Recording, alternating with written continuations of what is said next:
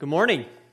Hey, my name's Kevin. I am the groups and discipleship pastor here at Genesis, and I am excited to be here with you all this morning. I'm excited you all braved the cold and the snow to come here. Hey, we're in week 3 of our series called Follow Me. And really, in this series, what we've been asking is the question, what does it mean to be a Christian? What does it mean to follow Jesus? And so in week 1, Steve emphasized the focus that Jesus invites us into a relationship, and that Jesus doesn't invite us into religious behavior or a set of rules, but it's that relationship that Jesus invites us to, and it's a relationship that He leads and we follow, and we submit to His leadership. In week 2, last week, Steve talked about transformation, and that transformation for the Christian begins immediately when we put our faith and our trust in Jesus and we declare Him as Lord and Savior of our lives. The Holy Spirit enters into our life and we become adopted and justified, Steve talked about. And then he talked about how from that point forward, the Holy Spirit spends the rest of our lives transforming us. It's a process we call sanctification. Well, today, I'm excited that we get to answer one of the most often questions asked in the church today.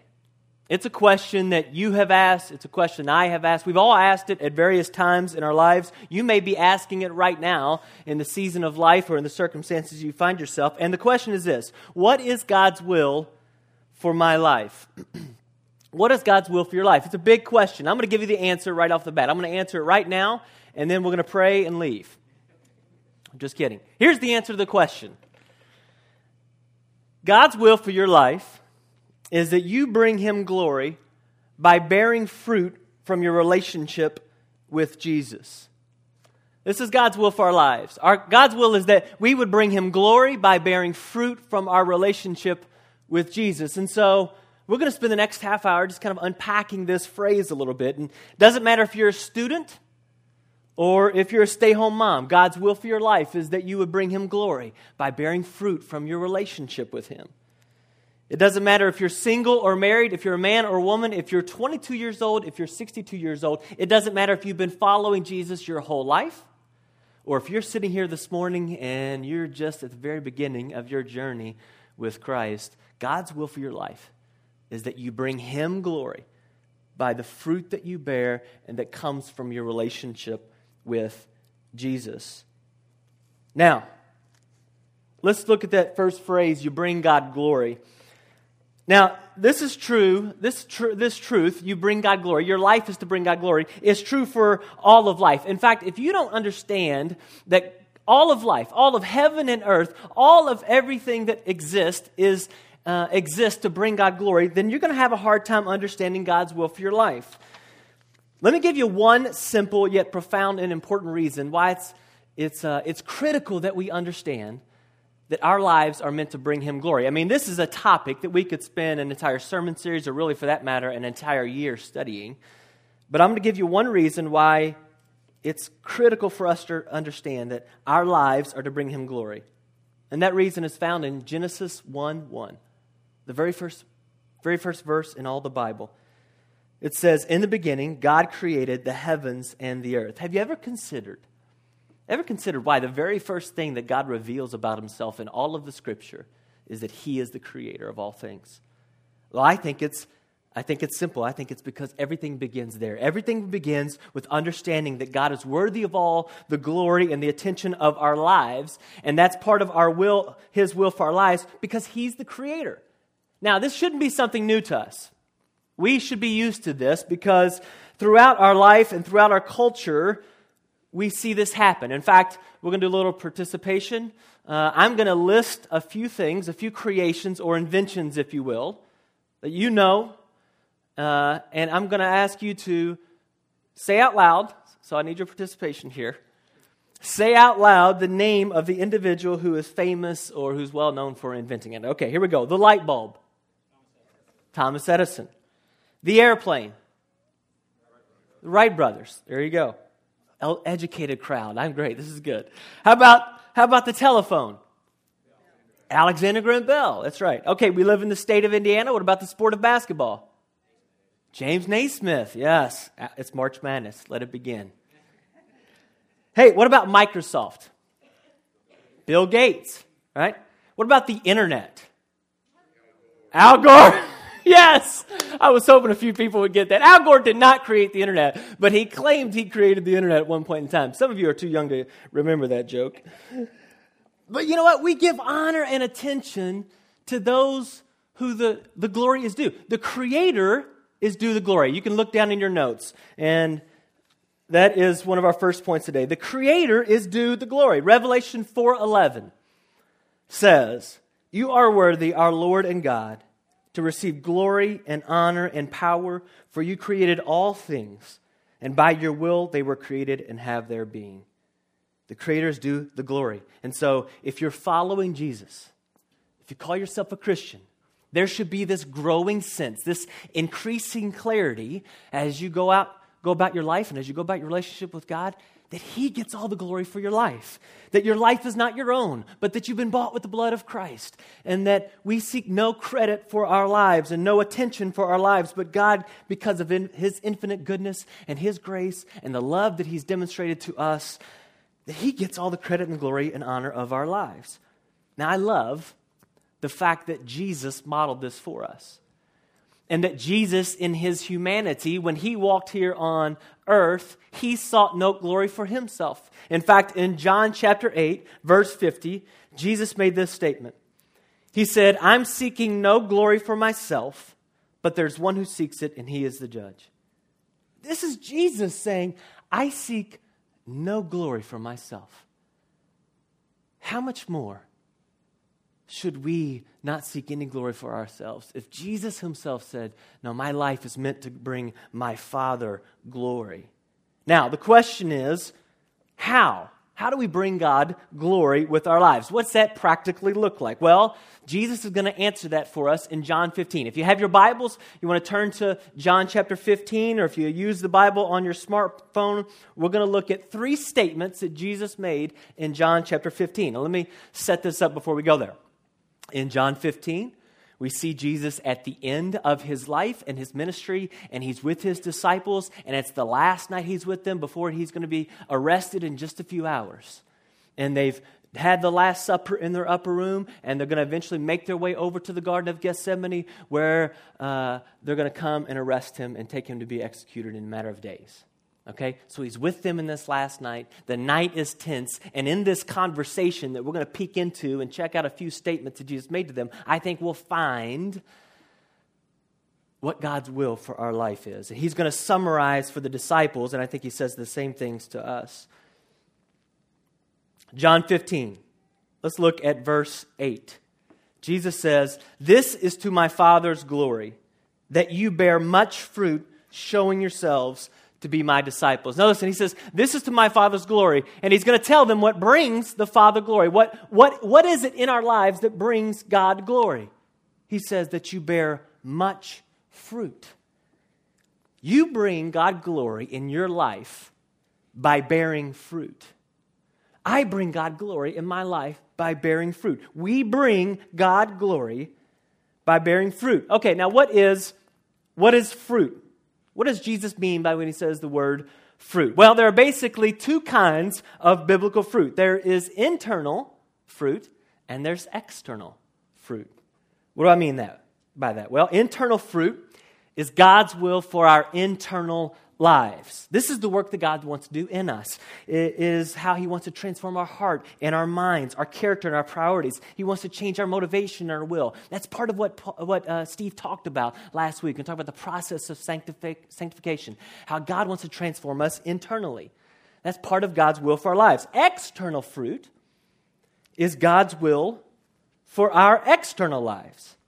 This is the work that God wants to do through us. This is what God's will is, that we would have impact on the people around us. This is what He wants us to, how He wants us to have relational influence, and how He wants others to see the good deeds of our lives. We talked about a few weeks ago being rich in good deeds. This is God's external will for our lives. See, God's internal will for your life is that you be transformed into the image of Jesus. He wants you to have the heart and mind of Jesus, the character of Jesus, the motivation of Jesus. He wants to produce the fruit of humility, of patience. He wants to produce in you greater faith and trust and obedience, joy and peace and patience and kindness, and that's just to name a few. See, so often we are focused on, when we ask the question, what's God's will for my life? We're focused on the circumstance, the role, the task, the decision, and God says, I want to use the circumstances of your life. I want to use the situation that you find yourself in to develop you internally.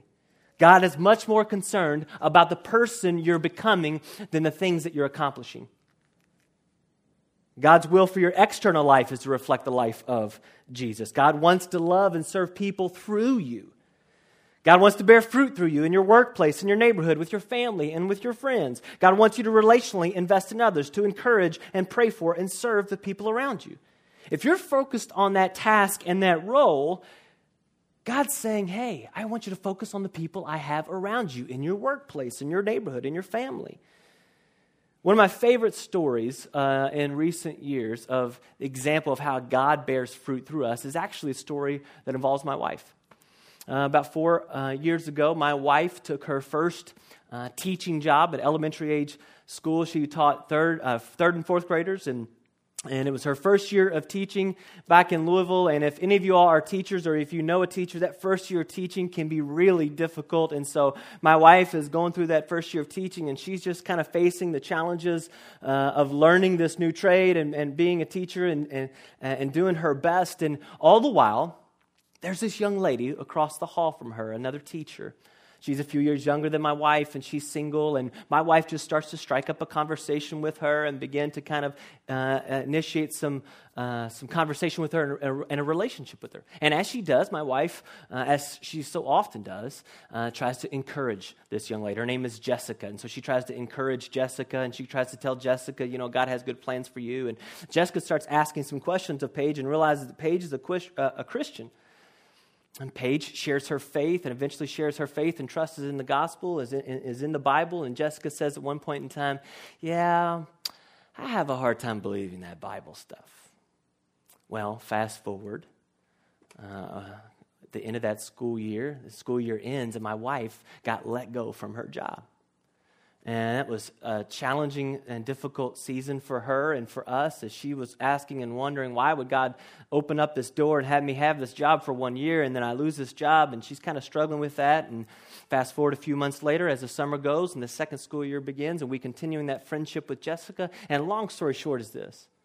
Eventually, my wife invites Jessica to church, invites her to a Bible study in our home, takes her to the bookstore and buys her a Bible, shares her faith with her. We pray for her, and eventually my wife baptizes Jessica, and Jessica gives her life to the Lord. And this coming summer, Jessica's getting married to a godly man, a Christian man, and my wife is invited to be a part of the wedding, and my daughter is going to be one of the flower girls, and I'm officiating the wedding. Now, if you ask my wife, she'll tell you, I take no credit. And she'll say throughout that whole time, when she was focused on her job, she was trying to love and build a friendship with this young lady named Jessica. But the whole time she says, I just kept praying and kept trying to follow the Spirit's lead. And it was God who bore the fruit through me and made an impact on Jessica's life. And now Jessica is sharing her faith with her family that's not a believer's. And there's this fruit that is born out of this investment. Matthew 5:16 says this, let your light shine before others, that they may see your good deeds and glorify your Father in heaven. It's these good deeds, it's this relational impact that we have on others. It's what God's doing in our hearts and in our minds that brings the Father glory. Now, it doesn't always have to be something as dramatic as leading someone to Christ, but some of you have experienced this. Some of you are sitting here today. You've been praying for a neighbor or a coworker, and you've been investing in them, and you've been encouraging them, and you've been intentional in your relationship with them, and they're starting to ask you some questions. They're starting to ask you some questions about your life and about your faith and about how you do things a little bit differently. Some of you in this room have experienced God using you to help lead someone else to Christ and help baptize them and help them walk in their relationship with God. Others of you, you're doing the simple things of giving a cup of cold water in my name. I love the fact that Jesus said in Matthew 10, if you do something as simple as give a cup of cold water in my name, that brings me glory. And it's these small deeds that we do in the name of Jesus that bring him glory. It's those ways that God wants to bear fruit through us. Now, there may be no greater joy in the Christian life than seeing God use you and work through you in the lives of others. If you've experienced that, you know what I'm talking about. And you know it's a humbling experience, and you know that ultimately it's God who gets all the credit and the glory. And so you may be sitting here today and you say, okay, I get it. God's will for my life is to bring him glory, and I know he wants to bear fruit in me and through me, but how does all that happen? Well, it's the second statement we're going to look at in John 15 that Jesus says. It's a few verses earlier than the last one, and it's in verse 5, John 15:5. Jesus said this, I am the vine and you are the branches. If you remain in me and I in you, you will bear much fruit. But apart from me, you can do nothing. Listen, Jesus lets us know the secret right here. He says, I'm the vine, you're the branches. If you remain in me and I in you, you will bear much fruit. But apart from me, you can do nothing. Yeah, that verse struck me and left an impression early on in my walk and my relationship with God, and it's never left me. That phrase that Jesus said, apart from me, you can do nothing. Apart from me, you can do nothing. We cannot produce the fruit of patience or kindness on our own. We cannot relationally influence others in our own wisdom or in our own efforts. It is through Jesus and through the Holy Spirit living in us which produces the fruit. Our part, Jesus said, is to be a branch and to remain in him. Remaining or abiding in Christ means to do this. We stay in constant relational connection to Jesus. It's living in constant union with God on a day-to-day, moment-by-moment basis. This is God's will for our lives. Relationship with him. You bring God glory by bearing fruit from your relationship with Jesus. This is where it all begins. It's our relationship with Jesus that everything flows from. So let me give you 4 ways that you can cultivate your relationship with God starting today. Regardless of where you are, whether you've been following God for a long time or whether you're brand new, here are 4 things you can do. Number 1, you can confess your total dependence on God. This is in your program. Number 1, confess your total dependence on God. Jesus said, apart from me, you can do nothing. I am the vine and you're the branch. Just as a branch is completely dependent on the vine, so too are we completely dependent on God. Now, I start here because this is probably the most difficult concept for us to grasp as Christians. And it's difficult in a large part because we live in America.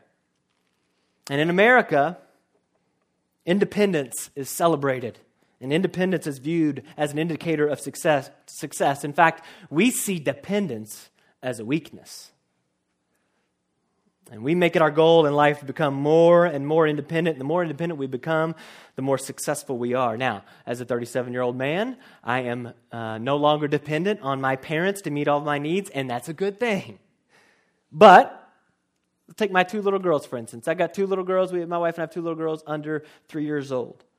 They need to know at 3 years old that in order for this relationship to work well, they are dependent on her, on their mom and I, okay?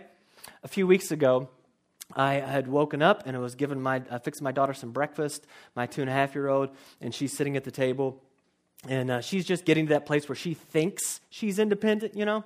And so I had fixed her some breakfast, and so what I'd done, I'd gotten her a bowl and some milk, and I'd fixed her a little cereal, and I made the mistake. I left the box of cereal on the table.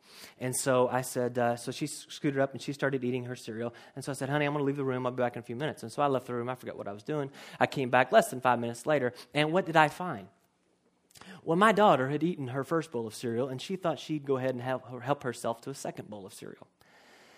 And so what I found was 2/3 of that box of cereal poured out all over that table and all over that floor. And I walked in, and she looked up at me, and she saw me. She said, no, Daddy, no, Daddy. She's like, oh, I don't want you to see what I've done. But what happened was she thought she was independent and thought she could do that on her own. And I think that's what we often do in our relationship with God. We think we can live this life on our own. We think we can make the decisions on our own. We think we can get through situations on our own. We think we can navigate relationships on our own. And Jesus says, apart from me, you can do nothing. It'd be a whole lot better if we begin to acknowledge that we are desperately dependent on God. And when we realize this, and when we live in a posture of dependence on God, we are communicating to Him that He is God and we are not, and that we need Him. And so confess your total dependence on God. This is something we need to do every day, sometimes multiple times a day. Maybe there's somebody sitting in here this morning. Maybe you're sitting here and you've never done that for the first time. You've never had that moment in your life where you actually declared, God, I am dependent on you to make me right with you. I'm dependent on you to pay for my sins and to redeem my life. And so maybe today you need to confess that you are dependent on God for the very first time. You can do that today at the end of our service. Well, the second thing in your program that you can do to cultivate that relationship with God, number one, acknowledge or confess your dependence on God. Number two, talk to Jesus. Talk to Jesus. Now, this may seem like the most simple thing you can do, but I think it's probably the most neglected activity in the church today. Pray. Pray. As with any kind of relationship, any kind of good relationship is filled with good communication. Remaining in Christ or staying relationally connected to Christ means that you have an ongoing dialogue with Jesus. We can come to church, we can serve, we can attend our connection groups, we can even spend time reading and studying our Bible, but never actually talk directly to Jesus. I've done it. So pray and talk to Jesus. What's this look like on a daily basis? Let me give you a few examples from my own life. Number one, when you wake up in the morning, if you're married, you will typically say good morning to your spouse. You'll say good morning maybe to your kids, or you go to the workplace and you show up at the office and you see some coworkers, you say good morning to them. You ever say good morning to your Heavenly Father? The Bible says that when we awake, He is there with us. Say good morning. Psalm 5:3 says, in the morning, Lord, you hear my voice. And in the morning, Lord, I lay my request before you and wait. Talk to Jesus in the morning. Spend time in prayer. Tell Him about your day. Tell Him what's on your agenda. Confess your dependence and ask for His help that day. Next week, we're going to talk more about, and the sermon's going to be specifically about the topic of prayer, what it looks like to spend some intentional time in prayer. But as you go throughout your day, talk to Jesus. Talk to Him. There's going to be a variety of thoughts and feelings and emotions and situations you go throughout your day. Talk with Him. Are you feeling discouraged? Tell Him. And say, hey, Lord, I could use some encouragement right now. Are you frustrated with someone? Tell Him. Say, Lord, I'm really frustrated with this person. Ask Him questions. Say, Lord, why do I get so frustrated with this individual? Do you have a difficult decision to make? Ask the Lord for some advice and some wisdom. Ask the Lord all kinds of questions. Listen, here's my theory. My theory is this. If no question's off limits when it comes to talking with the Lord. If you will ask a question of someone else, then why wouldn't you ask it of the Lord? And the point isn't, and you got to make sure you get this, the point isn't that you just get answers from God. The point is we ask Him questions, we share things with Him because we want to share our lives with Him. We want to share our heart with Him because that's what you do when you love someone. And we're in this personal relationship with the God of the universe who's an unseen God, but who's a very real person, who's with us always and who's constantly pursuing us, and He wants us to share our lives with Him. Our thoughts and feelings, our concerns and fears, our hopes and dreams. I remember a time when I was asking God to open the door for me to go on this trip overseas. And the chances were slim, but I was praying and asking God, I want to go on this trip. And, well, fast forward, I ended up getting a chance to go on the trip. God answered the prayer. I got the phone call, got the exciting news that I was going to be going. What's the first thing I did?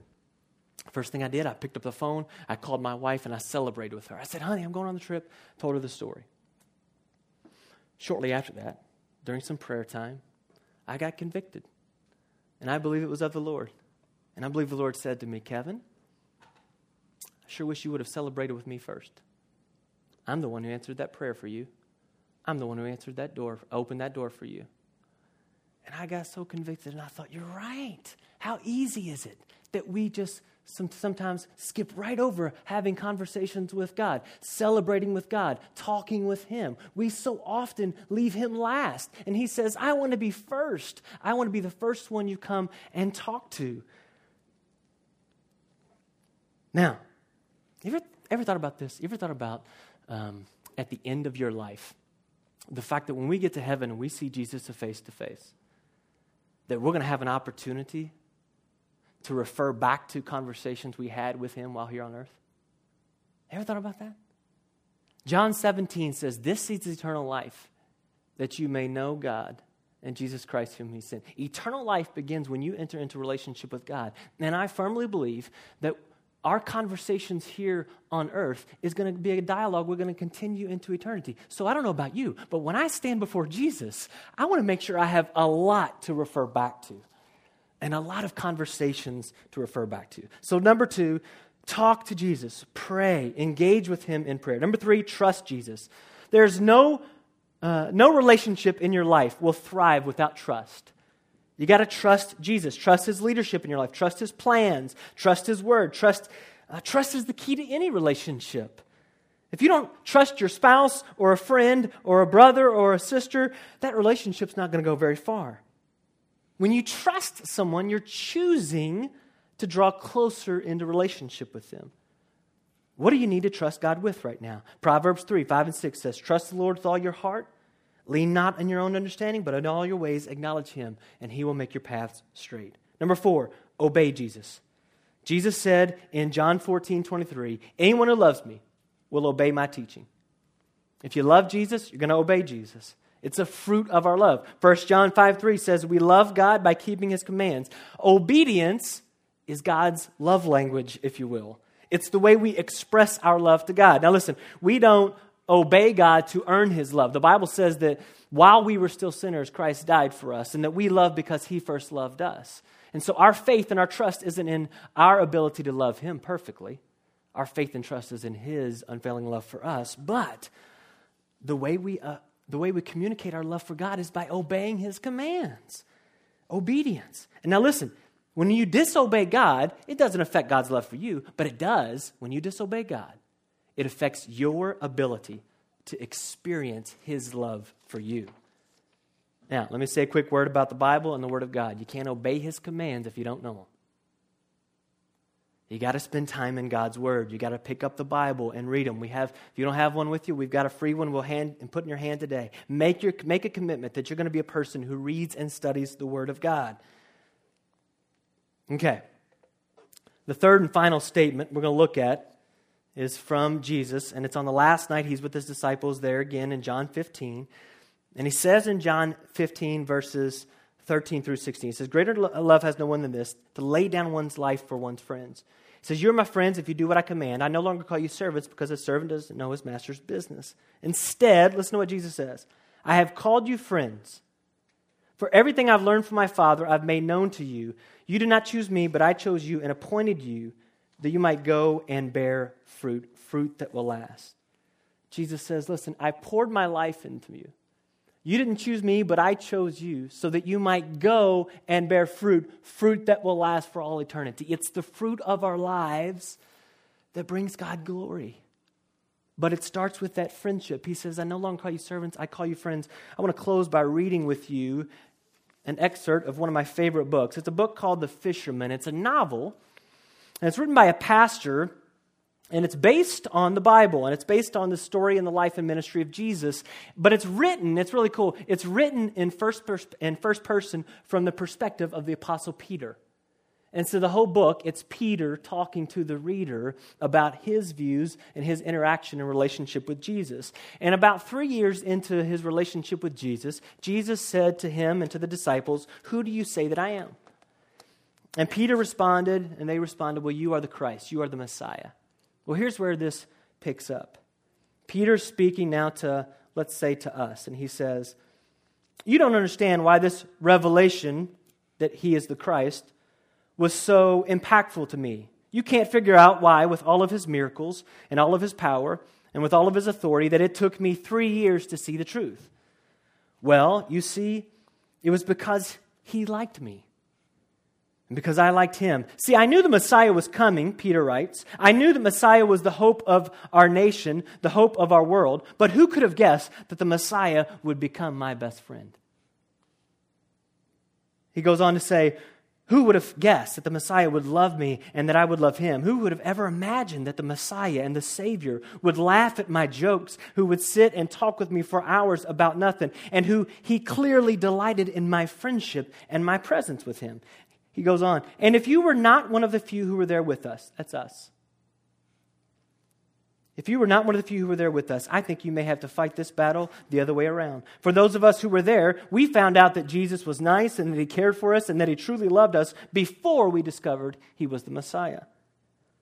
You, on the other hand, you may have already accepted him as your Messiah, your Lord and your Savior, but you've not yet allowed yourself to believe that he loves you personally, deeply, eternally. And you can't imagine that he delights in your friendship and cherishes your sense of humor and values his communication with you. See, the Master may ask you, who do you say that I am? And your great and glorious breakthrough will not be, you're the Christ, you're the Son of the living God. Your great breakthrough will be, you are my friend. Let's pray.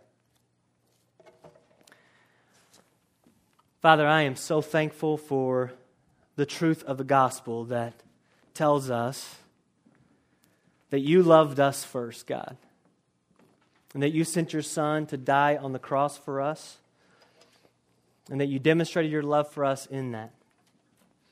And but you invite us into a relationship with you, God, and it's a relationship where if we will remain relationally connected to you, if we will cultivate that relationship with you, if we will pray and we will seek you with all of our heart, God, that you will bear fruit in us and through us, and that our lives can bring you glory and honor.